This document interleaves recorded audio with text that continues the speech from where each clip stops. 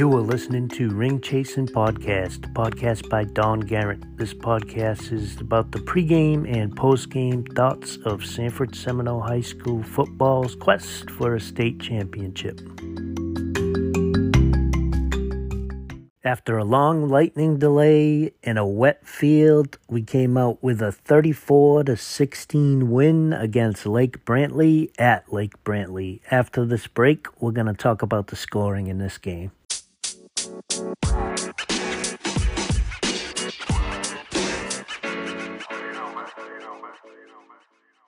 So let's talk about the scoring in this one. The first score was from Dante Wack, 11-yard run.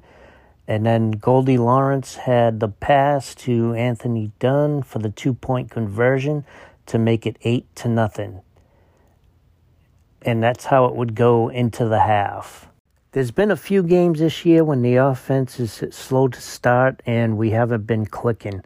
So this game was one of them. And we'll talk a little bit about that after. But coming out the half, there was Jakari Henderson with a 68-yard kickoff return for a touchdown, and the conversion failed to make it 14-0. The next score was Damari Henderson's 99-yard kickoff return to make it 21-7. The next score was Luke Rucker, 12-yard pass to DeAndre Cameron to make it 27-7. The next score was a Dante Wack 32-yard touchdown run to make it 34-7. Then from Lake Brantley, they had a safety on us to make it 34-9. And then they scored a touchdown, and it ended 34-16. Okay, let's talk a little bit about the offensive slow start. There's been some games this year when the offense hasn't been able to click in the beginning of games, and we get off to a slow start. And going back and looking at those games, they all have something in common, and that something in common is there are some times when we try to force things. And I think, as an example, Chaminade Madonna, we were having an issue running up the middle, but in some drives we went back to it 2 or 3 times, and it put us behind the chains. In this game, it was also the fade to the end zone. We went back to it 3 times in a row.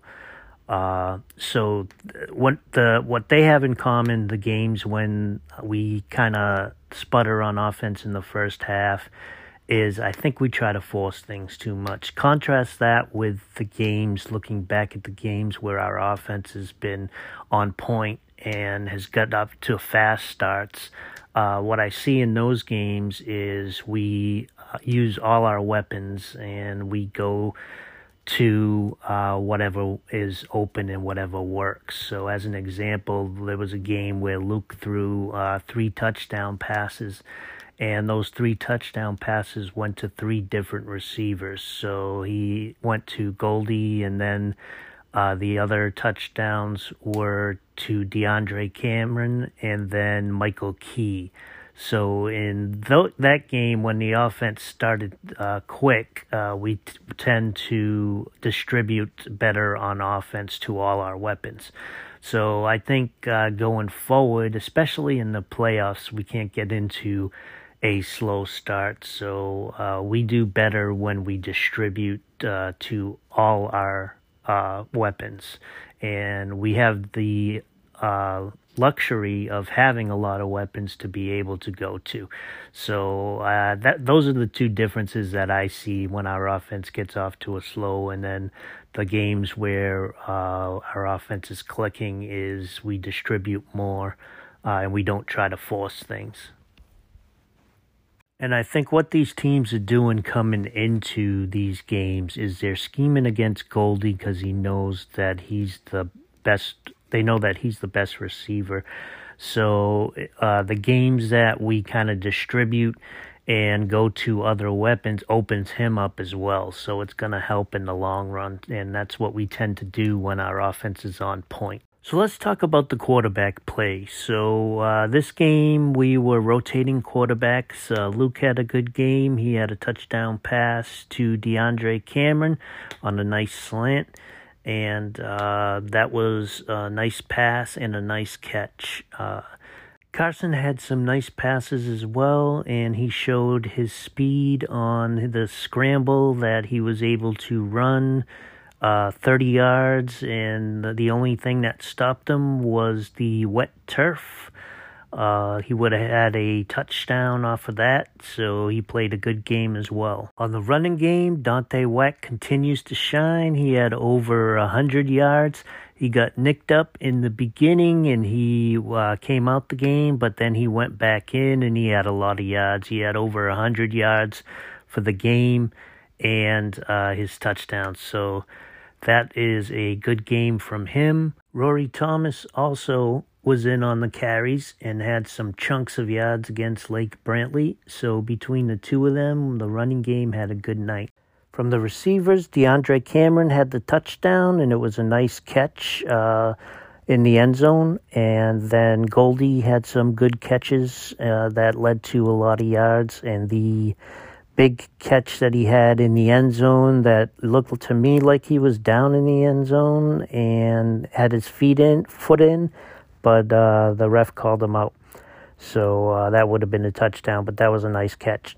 Offensive line did a great job in this game against Lake Brantley's defensive front, and they allowed the running game to get some huge chunks of yards, and Dante got over 100 yards. So when that happens, your offensive line is doing a great job. Let's talk about the defense. This defense continues to shine.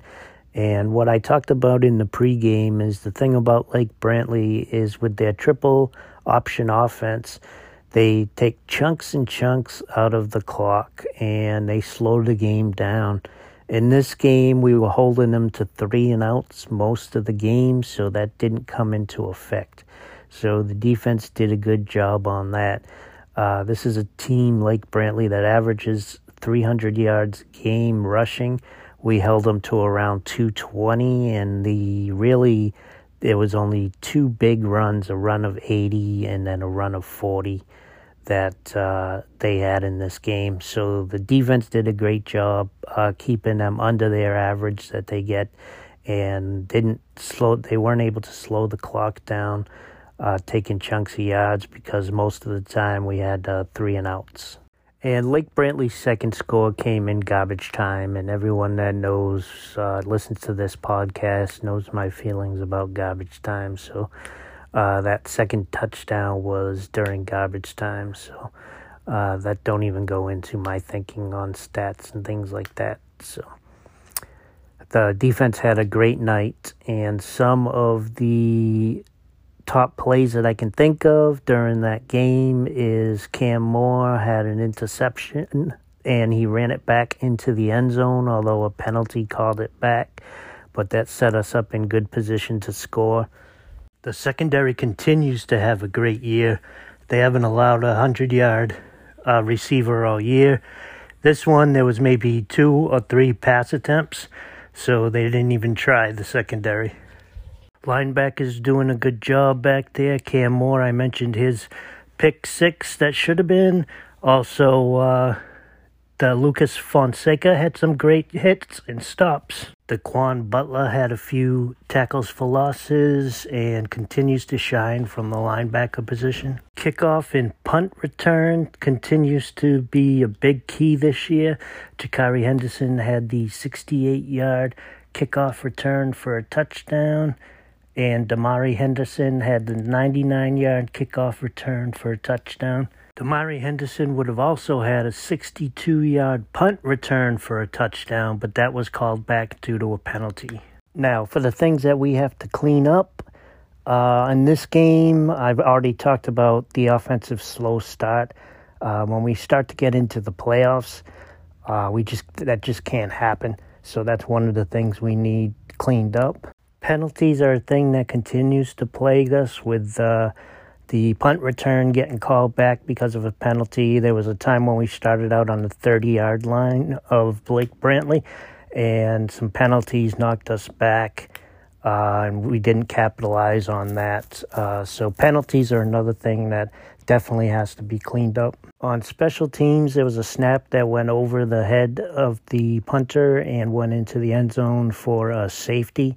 And then there was also missed extra point. So those are some of the things that have to be cleaned up. But all in all, it was a great game. Go to 6-1, and moving on to next week against Oviedo.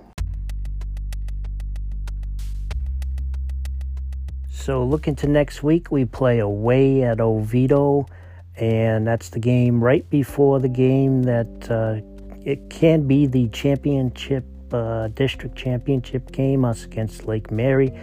But we got to look to Oviedo first, and that's going to be away. So that's all I have for this week. I want to thank everyone, as always, for listening. And if you have any questions or comments, if you like the podcast, you don't like the podcast, let me know, and I'll answer them on the podcast. So thanks, everyone, for listening, and please share.